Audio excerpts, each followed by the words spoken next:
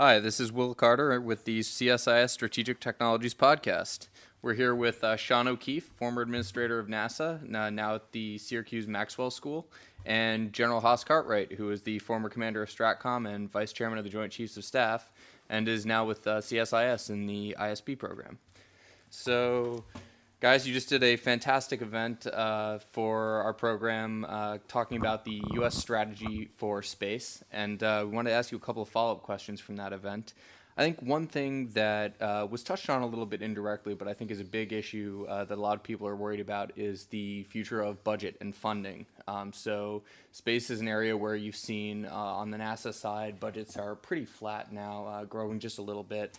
And on the military side, you've actually seen some declines in some areas. And while you have the private sector coming in, the question becomes, where's the money going to come from, and what is the value proposition going to be that's going to get that funding for new space activities? So I'm curious to get both of your perspectives on this, both from the civil side and the military side. I'll jump in there first. To some extent, and some people will look at this as a pejorative way of saying it, but much of the risk of innovation has been outsourced to the commercial sector. Now, innovation at the greenfield level, the early stages and whatnot, still predominantly you'll find inside of NASA and DoD and the intelligence community, but it's very focused in certain sectors. The broader risk activities of launch and particularly the payloads that surround the Earth, GPS, comms, things like that, television, etc. Commercial has really taken those and moved the technology very quickly to a low-risk activity and an affordable activity. They still got to go through launch. That price has stayed pretty constant, but what they're doing on orbit and how they're moving their information around and the capabilities around has really gotten to be very low risk and a very good proposition for business. Now, when you start to get into traveling to other planets and things like that, I think that's still going to be hard, but their innovation is going to contribute to that.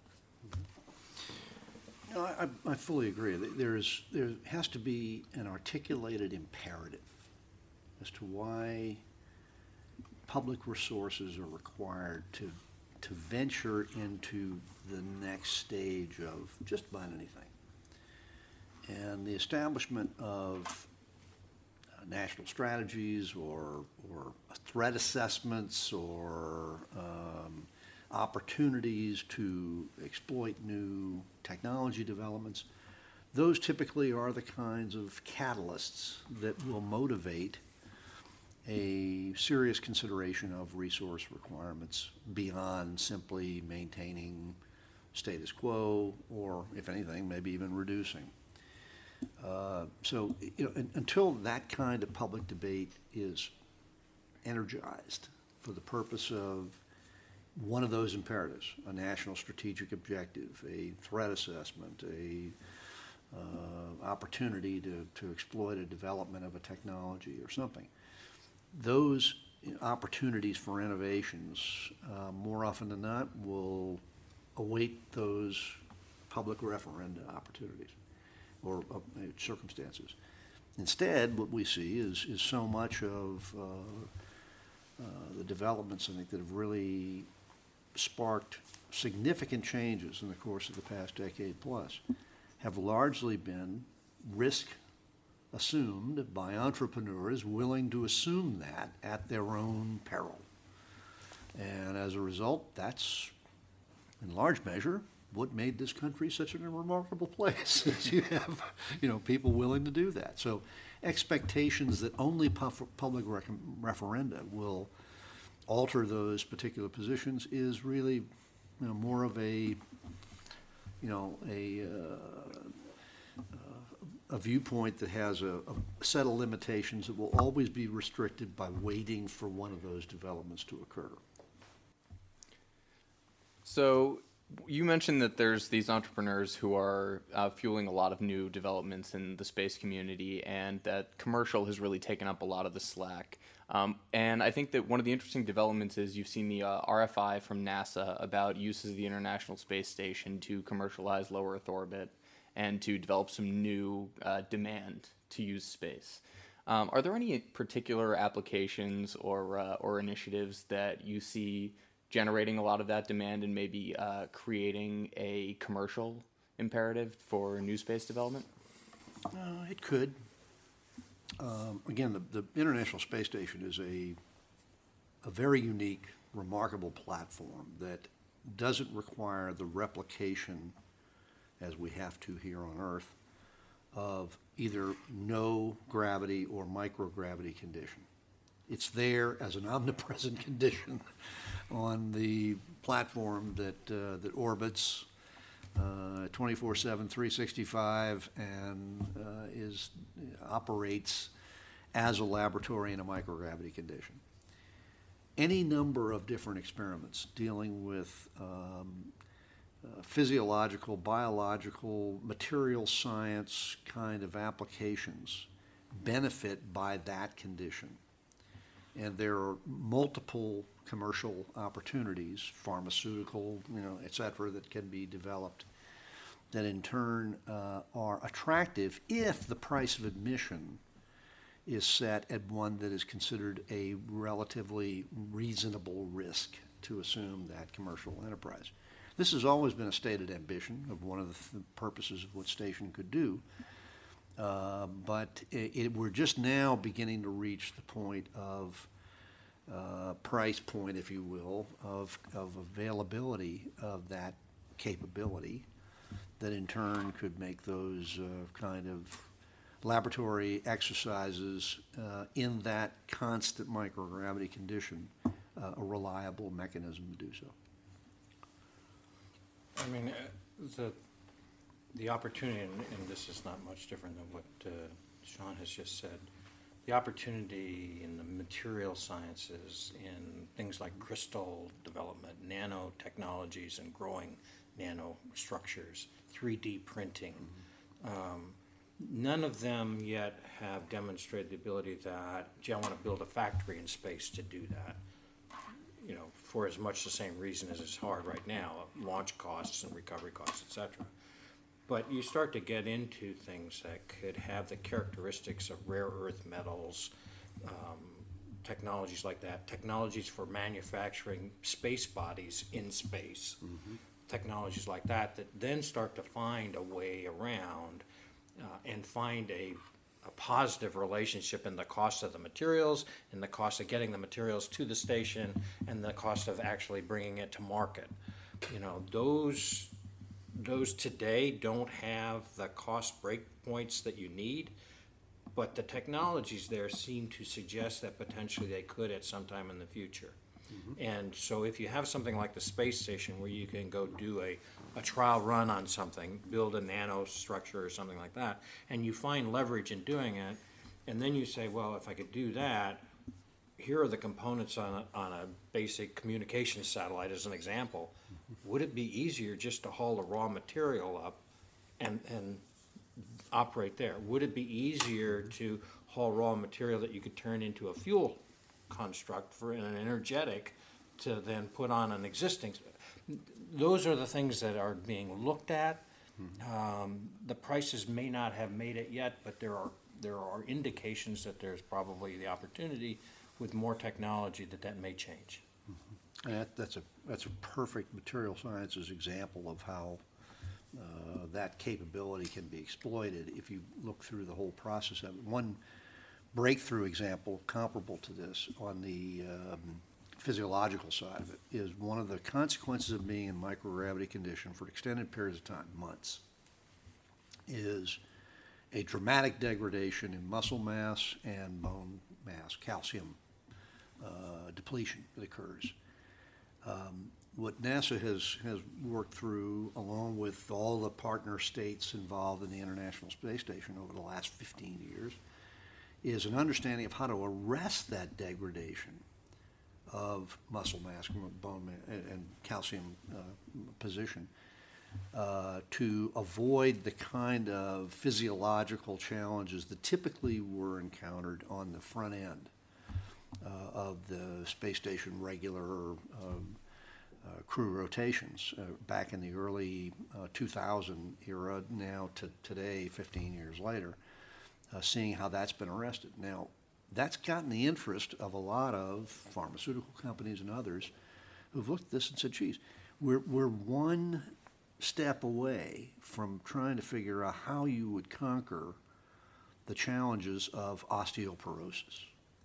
And if that could become a ubiquitous kind of capability that could be applied in that to that malady that befalls all of us with advancing age, the consequences of that would be historic, to put it mildly, and it's one that they're looking at as a potential. But it is a risk. All right? How do you take that body of knowledge, apply it to something that then has the kind of application to all of the rest of us, who are confined here on the planet on a regular basis? That's the constant trade-off, in addition to what are the unique process capabilities, as General Cartwright just alluded. So you've talked about, more commercial entities getting involved in space, these new activities that may become price competitive in the next few years. And then you've also got a number of people who are taking innovative approaches. So you think of Bigelow Aerospace and their concept of habitable space stations that they could put into orbit. Richard Branson with his space flights.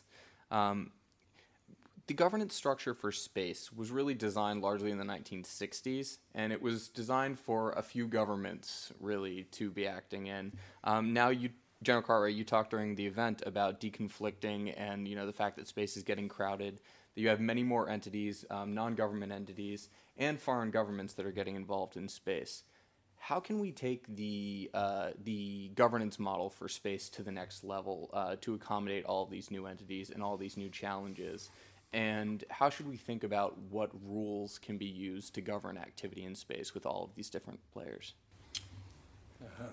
My sense is it will be a stair-step approach. Almost always is with policy and then eventually moving to law.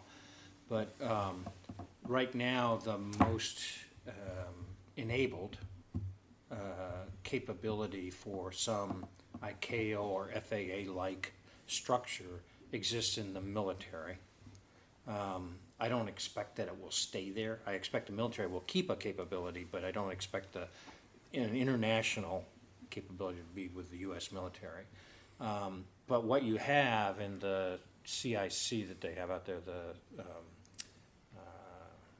can't even remember the acronym out at the JSPOC, is an international group that are set up to now be exposed to the data and then be able to predict, and particularly for their country, to say, okay, here's when the next, they call them conjunctions, the next potential running into of, or you must move out of the way of, or if you're going to launch, here's the windows you can expect to have, and getting that out in a very public way so that it's there. Now it is basically the U.S. and some other countries who have been willing to contribute sensors, taking what they know and what they have on orbit and saying, okay, here's everything that we know. And I think it's in the 22,000 area of objects that they're tracking and geo on in. At some point, likely, first step is increase the resolution to something that's good and requires, in commercial standards, okay, I want to expend the absolute minimum amount of fuel to avoid, because that translates to life on my satellite being lost. So get enough resolution that you don't move something away a mile when it only needs to be moved a meter, and start to do that. That's happening. That's going on right now. The next step will be, okay, let's really net these sensors together in a coherent way and put them into a common software language, a common database. The solution to everything is the cloud. But a structure that can be accessed by anybody. It doesn't have to go to the Joint Space Operations Center and say, okay, can I have permission to see this information? You basically can get it. They have a internet structure, but it's very limited right now. They need to open that up to something that's far more queryable, far more dynamic, and move in that direction. And then likely you'll want to move it into some construct that has at least regime level or norm level authority, if not law authority, that it can put it out there. The difficulty here is if he's from one company and I'm from another, I want him to expend his fuel. He wants me to expend my fuel, and so we play chicken to the last minute. We've got to get out of playing chicken as a way of deconflicting and start to have enough resolution to say, okay, you move a half meter one way, I'll move a half meter the other, whatever's appropriate for the activity. So I think the international body is still a ways off, but the U.S. took leadership in trying to establish a center. Now the U.S. has got to relinquish some of the knowledge it has so that it can actually be useful. Absolutely. I mean, that's exactly the method this is going to take, I think, over time, is the broader understanding of what the space conditions are from a weather standpoint as well as a debris standpoint, and making that much more broadly available. And that's exactly as General Cartwright said. This has been coming for, over the past decade, seeing a very dramatic improvement in just the sharing and access of what you know. But remember, I mean, when you look at the challenge of what we're dealing with in terms of volume of people out there participating, or governments, seeking access or whatever, this is right up there with, wagon trains in the West, in the Wild West. Okay, I mean, it's a one-shot thing. It's not a proliferation.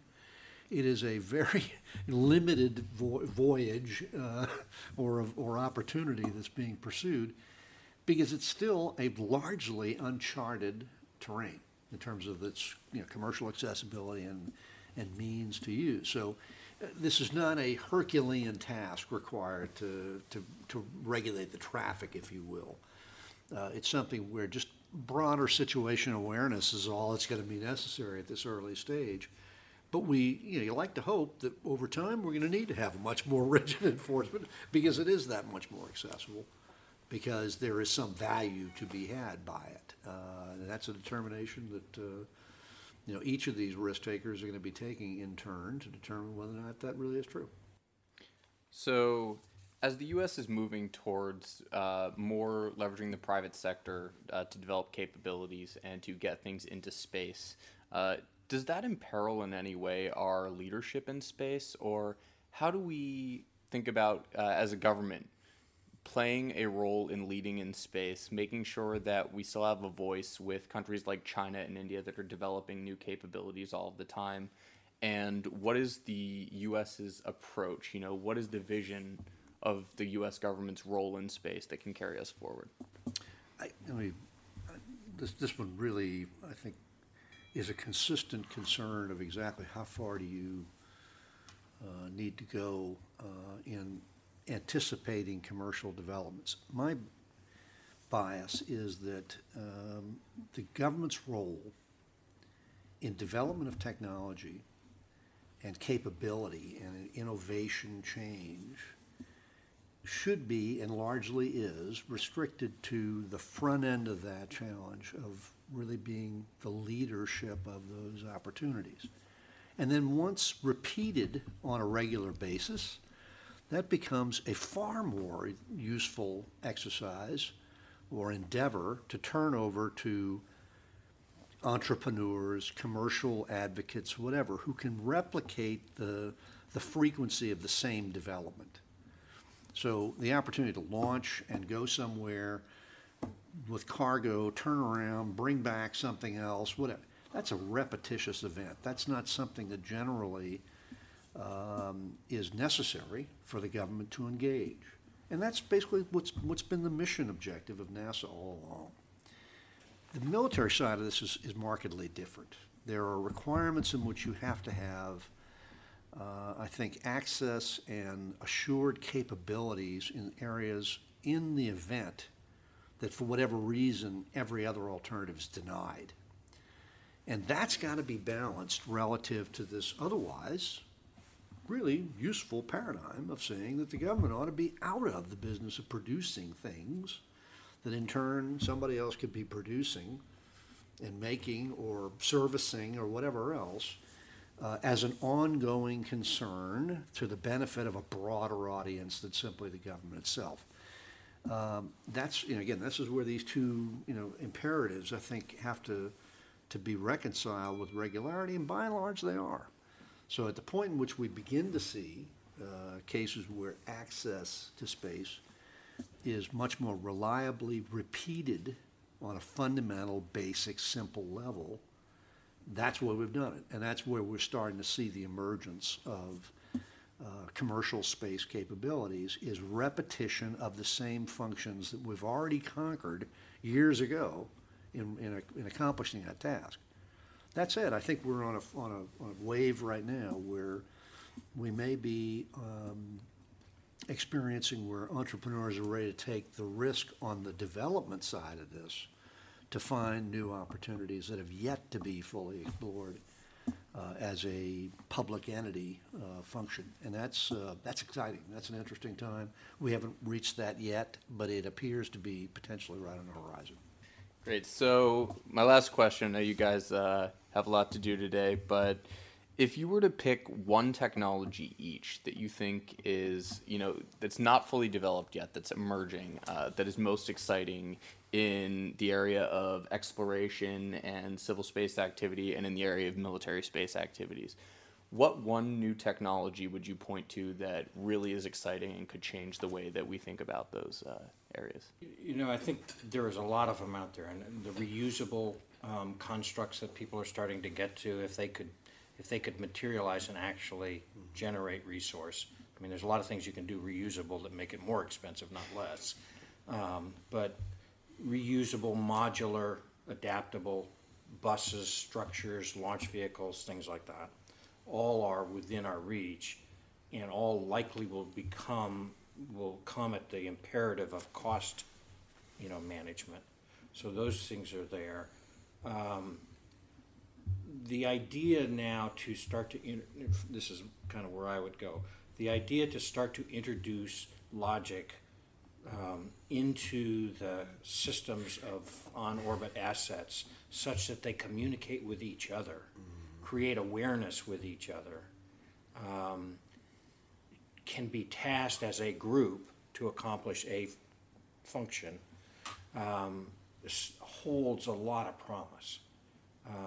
Right now we're being very manual. Okay, you're a satellite. I look around you, I project, and I just look at the whole world as if it's rotating around you. I want to put you over a certain piece of Earth or when it passes over, etc.